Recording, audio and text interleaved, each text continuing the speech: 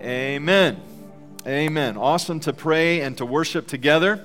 Thank you for joining us here today. It's good to see your faces and to be gathered together. It was really great to see the sports camp recap video. This morning was the first time I got to see it in the first service, and that was a real joy. Thank you to many of you who were helpful on those fronts, praying, giving, many of you serving in specific ways. That was a really special week for us as a church family, and we look forward to seeing the fruit that is going to come from that. So praise the Lord.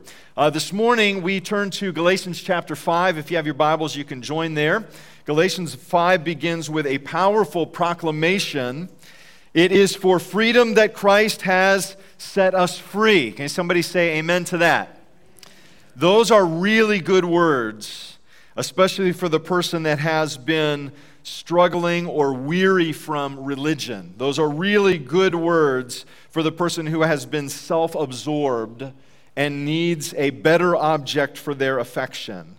Those are really good words for those who are questioning meaning and purpose. Freedom. It is for freedom that Christ has set us free. There may be no more powerful word in our language. Our heroes lived and died for it. Our hearts yearn for it. Our culture debates it even now.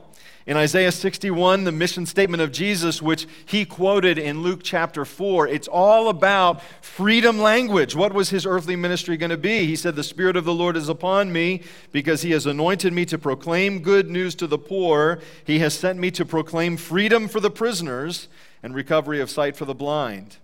I want to encourage you to read these first 6 verses of Galatians 5 with me with this idea of freedom in mind. We're going to reference the first 12 verses today, but this will be our primary text.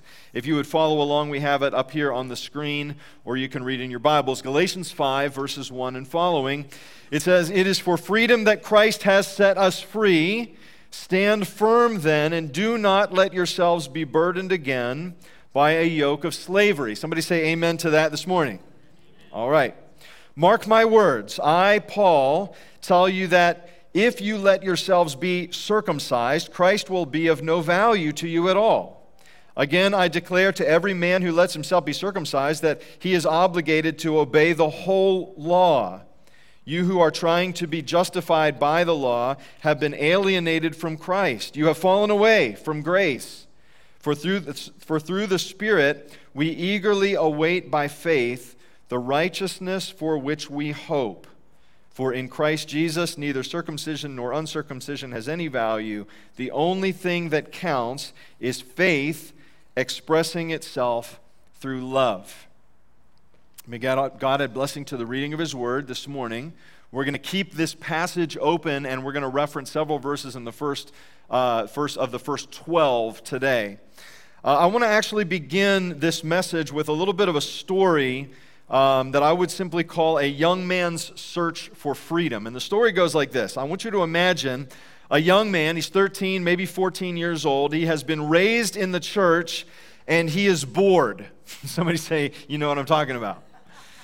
Though he has sincerely wanted to follow Jesus well, he has mostly been given guidelines, and the complexity of growing up has proven harder than he thought it would be. He has a good reputation. He has a strong desire to be liked, and so he seeks to perform well. This also means that he lies to cover anything that would feel shameful or guilt-inducing. By the age of 15, he's given a rude awakening, in that many of the rule givers that he has looked up to are actually rule breakers, cheaters, fakes, much worse even than him. And in his mind, the pursuit of Jesus, which he already thought to be pretty hard, has now proven to be lifeless and maybe even fraudulent. He still believes in God.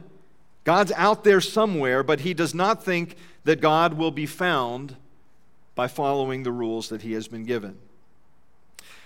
What follows is a season of spiritual lukewarmness following this. The young man did not abandon his faith, but he simply compartmentalized it because, remember, he's pretty good at faking. He would keep his image intact through high school, And he thought that perhaps answers about God, if they were to be found, and answers about meaning and answers about freedom would come in time. He's now embracing a new definition of freedom in his college years. For now, many more choices are under his own control. So the young man determined to live for himself and cast off the legalism of his youth. He was not the hedonist that some of his fellow party friends were, but he adopted what we would call a narcissistic approach to freedom. He was now free to do what he wanted.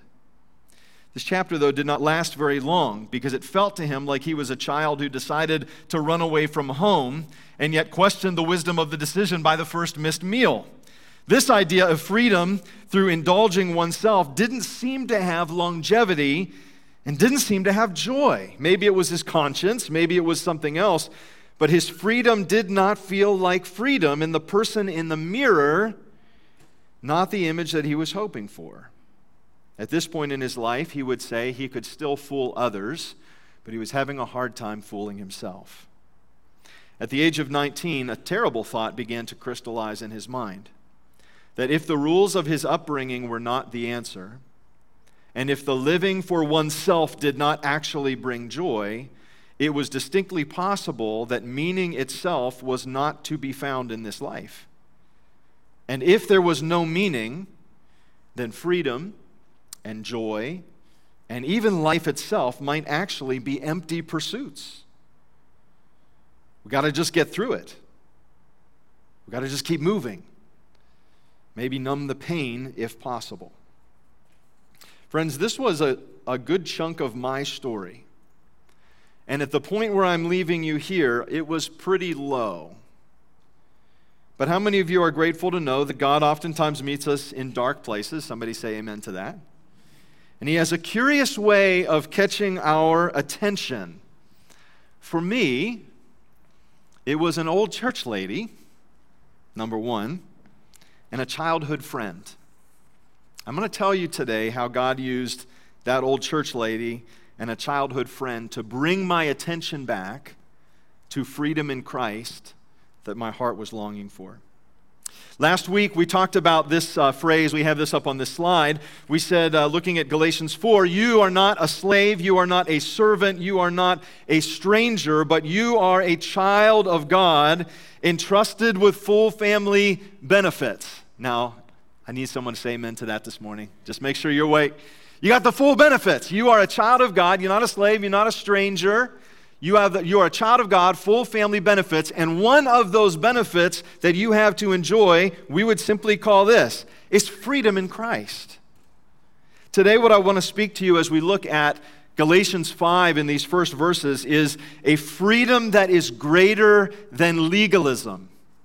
And then we're going to follow with a freedom that is greater than narcissism. And then we're going to talk about a freedom that is greater than nihilism. How many of you know what that word means? Some of you are looking it up right now. A lot of you know that word means. That idea that just the throwing off of any moral constraint because life essentially is meaningless. And I think that when we think about this idea of where do we find our freedom, legalism, narcissism, nihilism all show up in this passage in their own ways and show up in culture all over the place. This is the question that many people are asking. What does it actually mean to be free?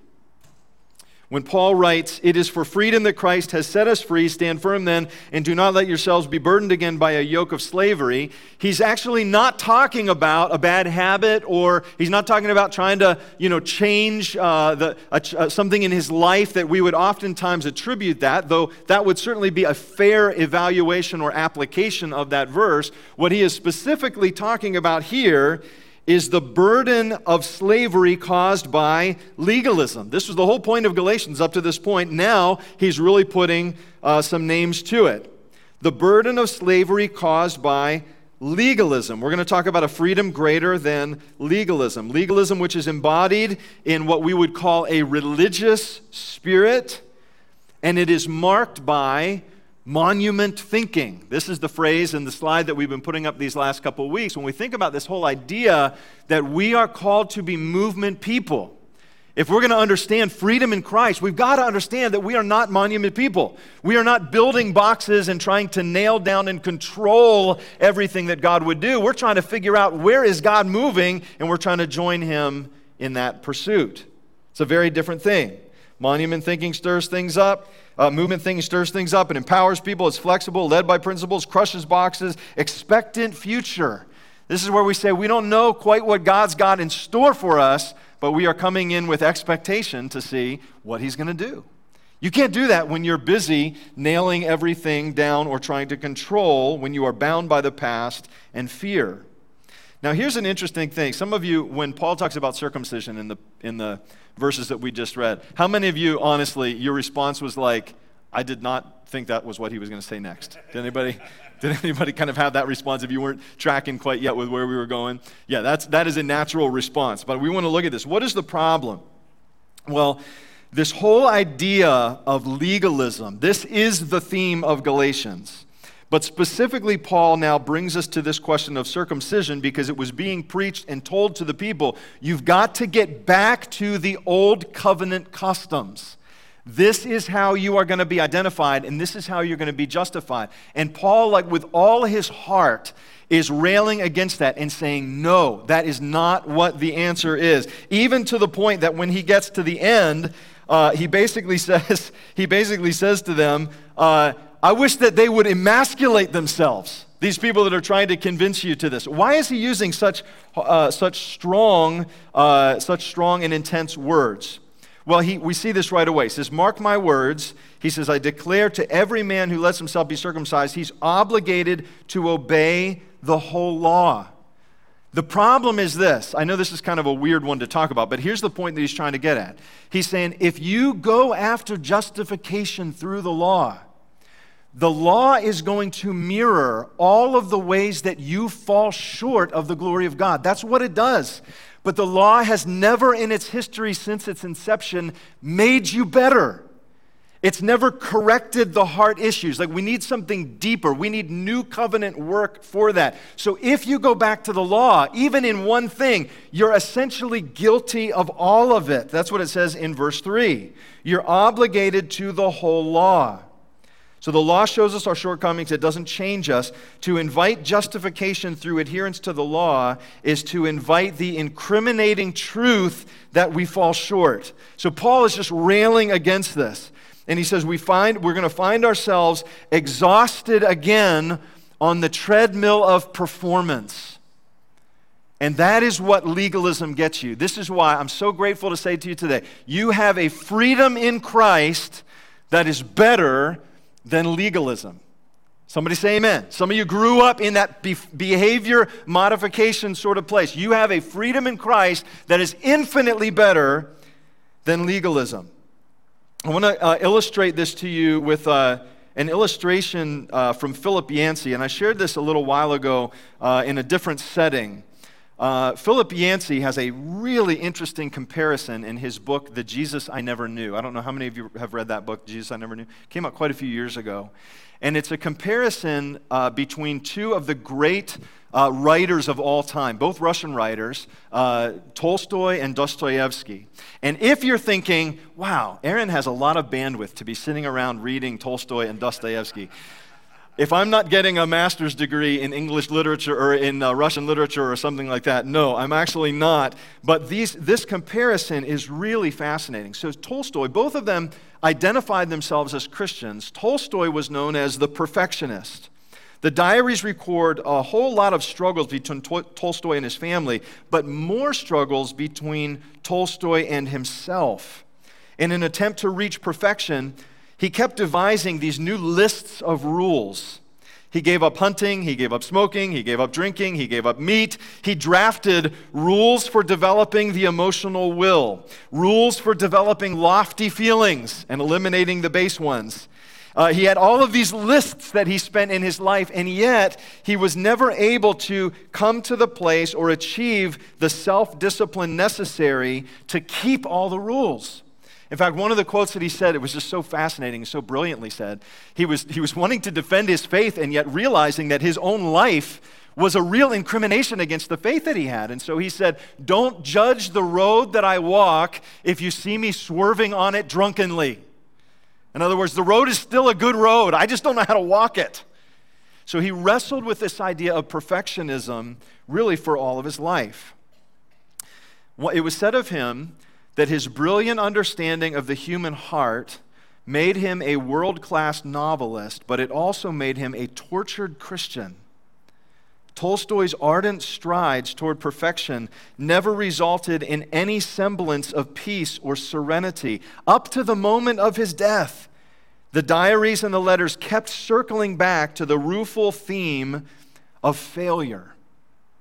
So contrast that idea of the perfectionist who wants so desperately to get it right and has written down all these rules. And some of us know what that's like. You know that environment. Maybe you were raised in that environment. Maybe you are creating that environment even now for yourself. There's good news. There is a better freedom than legalism.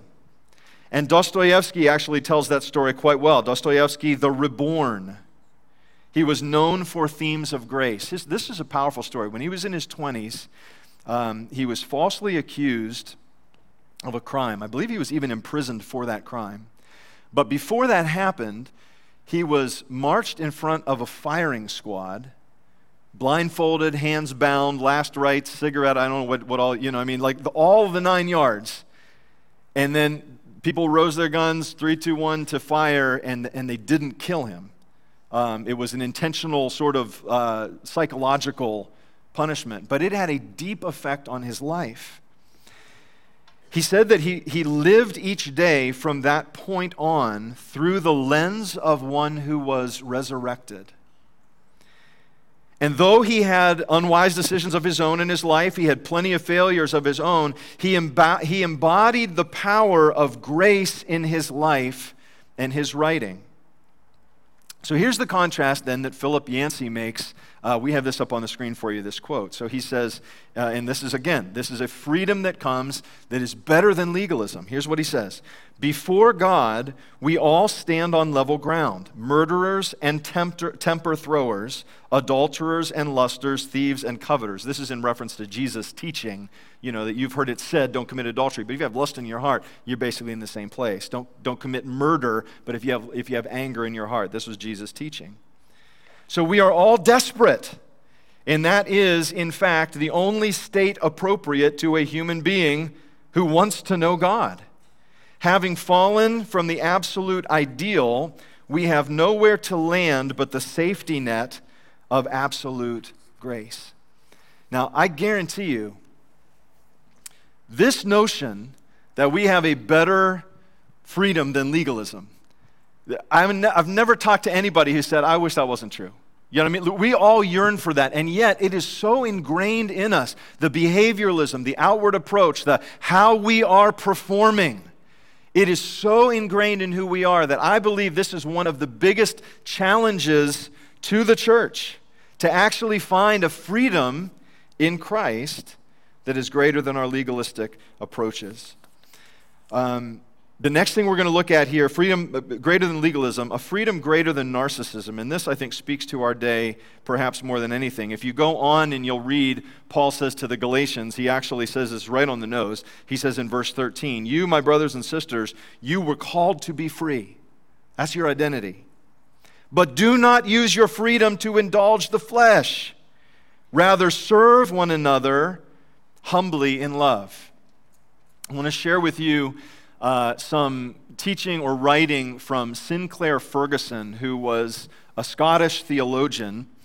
He talked about the God's love conditioned on. So here's how I'll say it this way. He said there were two sort of primary enemies to the gospel that we're going to deal with. And the first one is what we just talked about with legalism. This is how he defined it. He said, legalism is that God's love is confined to something I do or something that I can be. I offer something to God to ensure a right standing with Him. So a legalistic spirit, he says, the problem with this is that it causes me to be ungenerous. It causes me to be harsh, sensitive, insecure, and jealous of others. Why? Because I'm not grounded in the unmerited grace of Jesus. I am performing, and then listen to this, therefore I am always conscious of other people's performance. That's how you know if you're dealing with a legalistic spirit. If you're basing your freedom on what you have achieved, you'll always be aware of your performance, and you will always be aware of the performance of others. So in line with our first point, Sinclair Ferguson says that legalism, this is a great enemy of the gospel. The second one he called antinomianism, which is a really kind of big and weird word, but it basically just means like anti-law, so throwing off sort of restraint. So you can't tell me what to do. And he defined it this way. He said that because my record doesn't matter, I'll just live my life however I want. I'll be myself. I'll determine for myself what is right and wrong. We would use words like narcissism. We would use words like hedonism. These are not all synonyms for one another, but they're in the same vein. Self-love, pride. So the antinomian spirit leads me to be self-absorbed and unable to find joy in obedience. Now, this is actually a major theme. You actually see this all throughout Scripture. So Romans 1, Paul basically says this in Romans 1, that the moral mess of the antinomian spirit of the age is a real thing. And in Romans 2, that religious people trying to make their own righteousness is not the answer. And he gets to Romans 3, and he says we need the grace of the gospel because no one is righteous. Jesus addressed both of these things. He said the issue, for example, in Luke 15 is you got the story of the lost son. The prodigal son is the antinomian spirit, the one who says, I'm going to cast off restraint, I'm going to do whatever I want, my life becomes a mess. But the older brother is the legalist, the whose self-proclaimed goodness leads him to his own misery. Both of these guys need a radical infusion of grace. Now here's what Sinclair Ferguson's thesis comes down to, and it's really kind of an amazing one. He said the great lie of Genesis 3 is what fuels both of these misses. Both of these enemies of the gospel have their root in the big lie of the enemy, found in Genesis 3. Maybe God doesn't have our best interest in mind. Maybe he is not to be trusted. So now obedience will feel restrictive and burdensome. And now this lie in the bloodstream of the human race, it is the default condition. It just comes out in different ways. Here's a quote from Sinclair Ferguson. He says, these two things, the lie of the serpent, is the single root of legalism and antinomianism, or what we would call a narcissism. They are the non-identical twins that emerge from the same womb.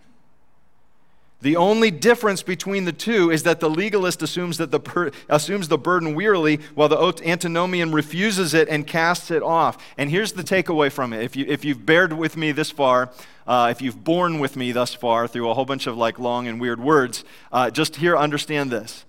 The reason that one of these things doesn't cure the other is because they come from the same source. So when you have somebody that you're praying for that's living kind of a wild, degenerate life and they're off living the antinomian thing, they're narcissistic, hedonistic, or whatever, the answer for them is not that they become more legalistic, because it comes from the same source. And to the legalist who can't get past outward appearance and control and all those kind of things, the answer is not to throw off restraint and the antinomian spirit. One does not cure the other. The message of the gospel is this: we are saved by Christ alone, through faith alone, resulting in a changed and fruitful life. So that a fruitful life is not what saves us. That's Romans 4.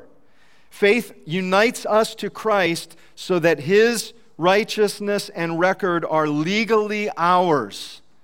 So when Paul says to Philippians 3, and this is what he's trying to get to the Galatians again and again, when he says to the Philippians in Philippians 3, you are in Christ. That is so significant because that's where you find your freedom that's better than legalism and your freedom that's better than narcissism. And then we bear fruit out of love for God, not to earn his love. James 2. So I'm going to give you one last freedom freedom greater than nihilism, which again is defined as the rejection of all religious and moral principles in the belief that life is meaningless. This was the very dark thought that began to crystallize in my mind. That if I couldn't find freedom in the understanding of religion that I had grown up with, and if I couldn't find joy in the self-proclaimed freedom that I had set out for, I became very alarmed that perhaps there really wasn't a freedom to be found, and there was not a meaning in life. Now here's where we get just, again, a very beautiful, reassuring, anchoring, defining word from God, Galatians 5. Verse 5 and 6 says this, "For through the Spirit we eagerly await by faith the righteousness for which we hope." I just want you to hear that and realize the significance of that. That means that we have a faith, not a general faith, but a general belief, but a personal, relational faith in Christ that waits for the righteousness with hope. You see, in the gospel, there's always hope, even when we're in this in-between and we're waiting for the faith and the work that will come from the outside. Secondly, he goes on to say this, that the only thing that counts is faith expressing itself through love. Now, that's actually a really good litmus test as well. Because to any of you that would say, well, I'm in that place of I'm burned out on religion. Well, what you need is not a more stringent religion or a greater discipline. You need an outlet, which is your faith in Christ expressing itself through love. That's ministry. That's calling. That's joy. That is actually freedom. Right now, we have people on a mission field. What are they doing? They are expressing their faith through love to a people that need the gospel of Jesus Christ. They're using gospel demonstration and gospel declaration and trusting that God will bring the fruit from it. Here's the thing, though, that we understand. They're not earning the favor of God. They're serving because they already have it. And if we can get that shift to be in Christ, we find a freedom that is greater than our nihilism. I want to end my story with you today. Let me say one other thing real quickly. This whole idea of a faith greater than narcissism, faith greater than nihilism, there's such a cultural mood right now, that people cast off restraint and they want to define things for themselves, and all of this idea, life being so meaningless, this is so prevalent in our world. And when you step back and you just, again, whether you're a person of faith or not a person of faith, just step back and analyze what has been the fruit of that kind of freedom. The burden that I have in this, and the burden that I think I've felt in a personal way in my own story and journey is this. If your definition of freedom is leading you to a place that is nothing but anxiety, nothing but performance, nothing but trying to keep up, this exhausting sort of treadmill, nothing but anger and frustration and all of these sort of things, you've got to stop back and question, is this really what freedom is intended to be?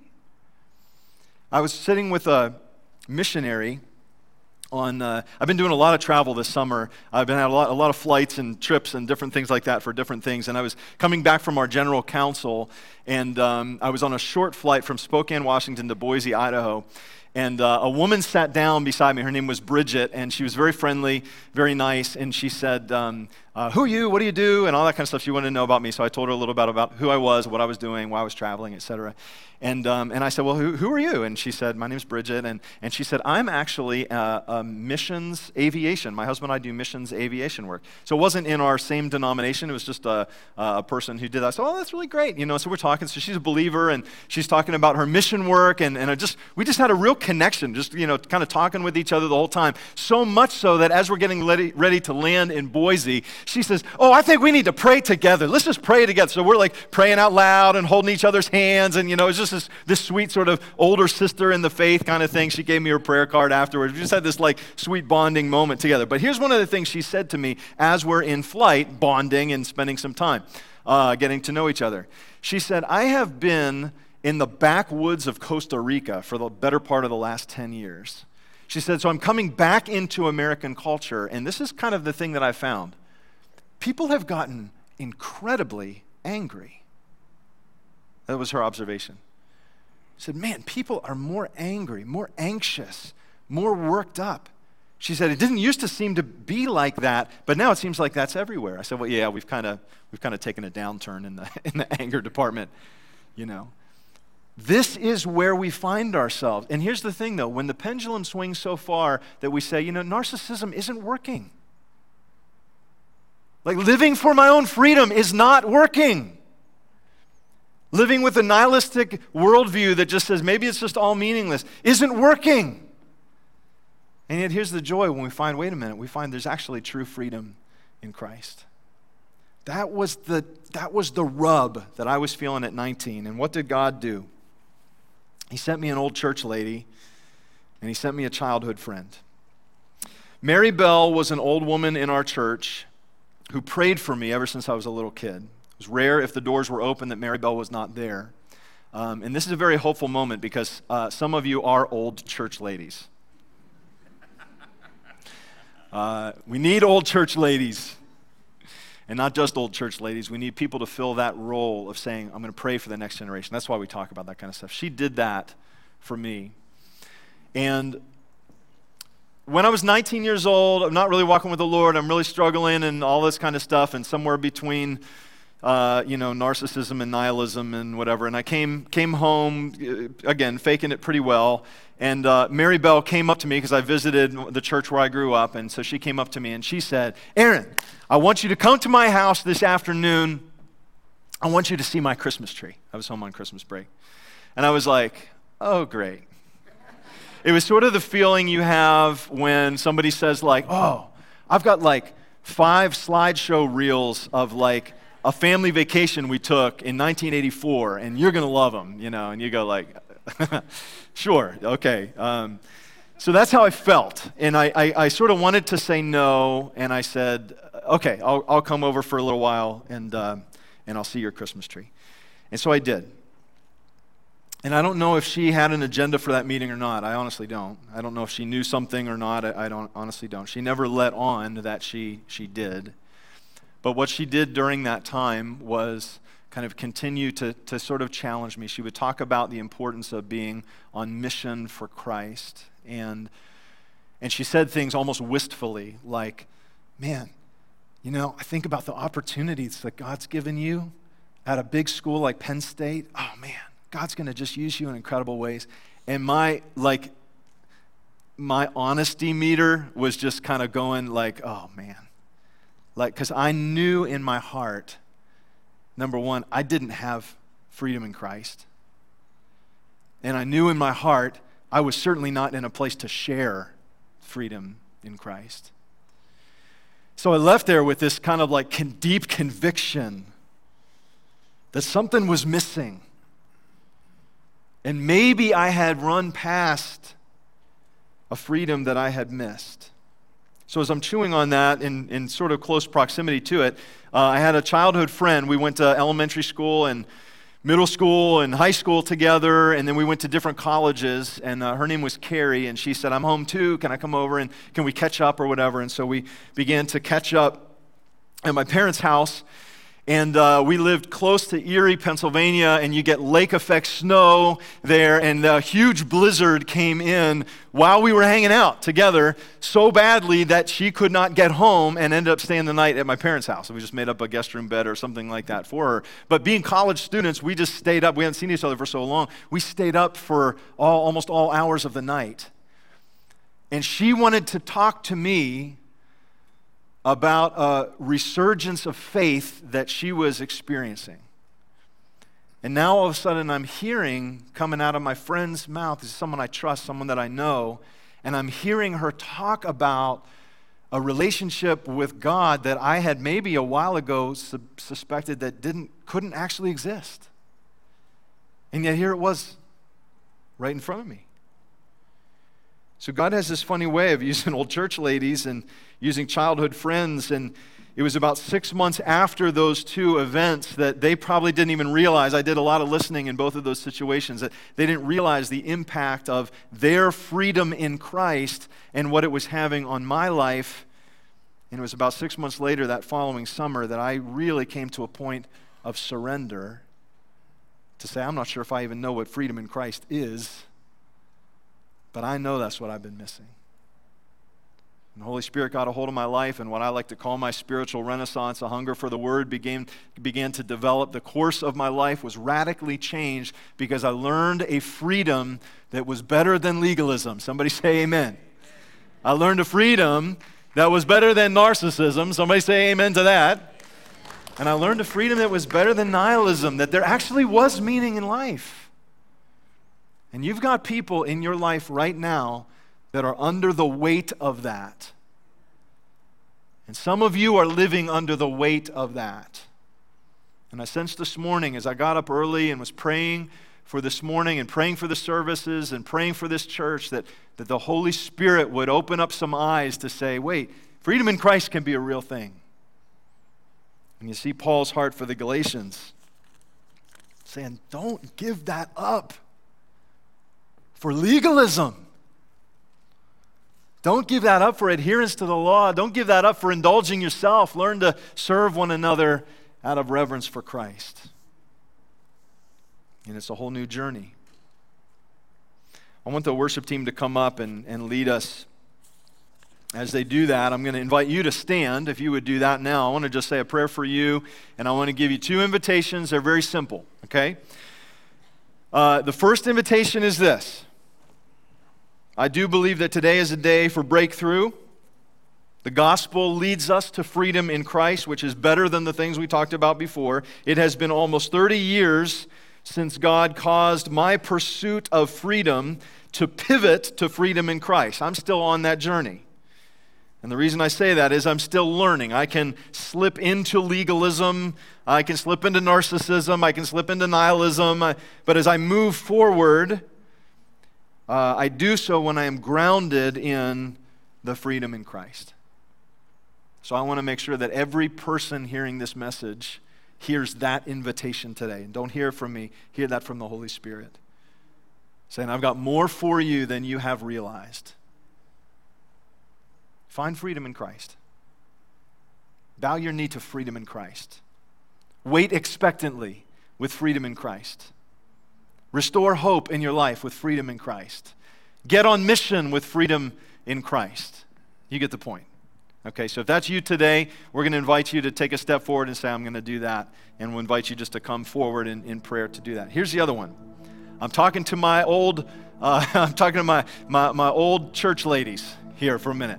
And anybody, male or female, that would fit that description. What I mean by that is you have a heart to pray freedom in Christ for the next generation. And you pray that for your kids, and you pray that for your grandkids, and you pray that for people in the church, and you pray that for people in your community group, and you say, God, would you raise hunger? God, would you raise a dissatisfaction with outward appearance kind of stuff? So if that's you today, and yeah, I've got a heart for that. And I'm praying for my kids in that way, and I'm praying for people in my circles in that way, then I'm going to ask you to step forward as well. And we're going to pray together. We're going to ask that the Lord would teach us something new of freedom in Christ, and He would do a work of freedom in Christ. So while I'm talking even right now, I want you to respond to those two things. Number one, if that's you saying, yeah, that's a personal call for me, I want you to begin to step forward. If you are saying, I want to be praying that for the next generation, this is important work. I want you to step forward. We got people coming forward right now. Don't be bashful. Come on forward. And you can just begin to pray as we lead, and we'll join you in prayer together. This is good work. Don't shy away from this work. We're asking for a move of God in the next generation. And some of us ask the question, where would I be without people that prayed for me? That's what God has put on my heart here today. So come as you're led to come. If you're not led to come forward, you can still pray where you are. There's nothing wrong with that. I want to pray for you. Jesus, we would renounce today the counterfeit freedoms that some of us have walked with and walked in. Maybe we didn't want to pick that up. Maybe somebody put that on us. Maybe that was what we grew up with. Maybe that was just what we knew. But we grew up with a legalistic spirit that said freedom looks like this. It's behavior modification.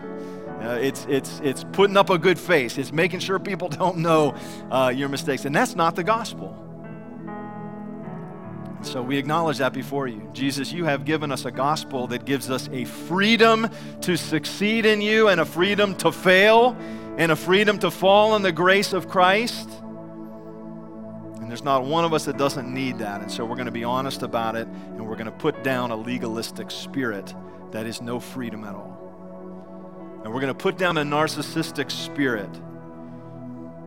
This says, and you hear this in your world all around you, it's just you need to lean in more. It's all about you. You got to get what you need. You. And Jesus, we just acknowledge that is our old nature speaking. And you call us to things like this. You say things like, offer yourselves as a sacrifice. That's your spiritual act of worship. You say things like, learn what it is to die to self, to find real life. And so, Lord, we confess, narcissism is not freedom. And we receive freedom in Christ today. And Lord, I just sense that even as we're waiting on you, that you want to remind us of meaning, remind us of what does it mean to express faith through love. That's just such a simple phrase. I pray you'd bring it back to us today, that this life is not meaningless, that there is calling, there is purpose, there is joy, there is freedom in you. So we pray that for ourselves. We pray that for the next generation. And we thank you for the privilege of meeting and doing some business with you today. This is important business for us. We love you. We love your word. We love your freedom. We walk in that, and everybody said, amen.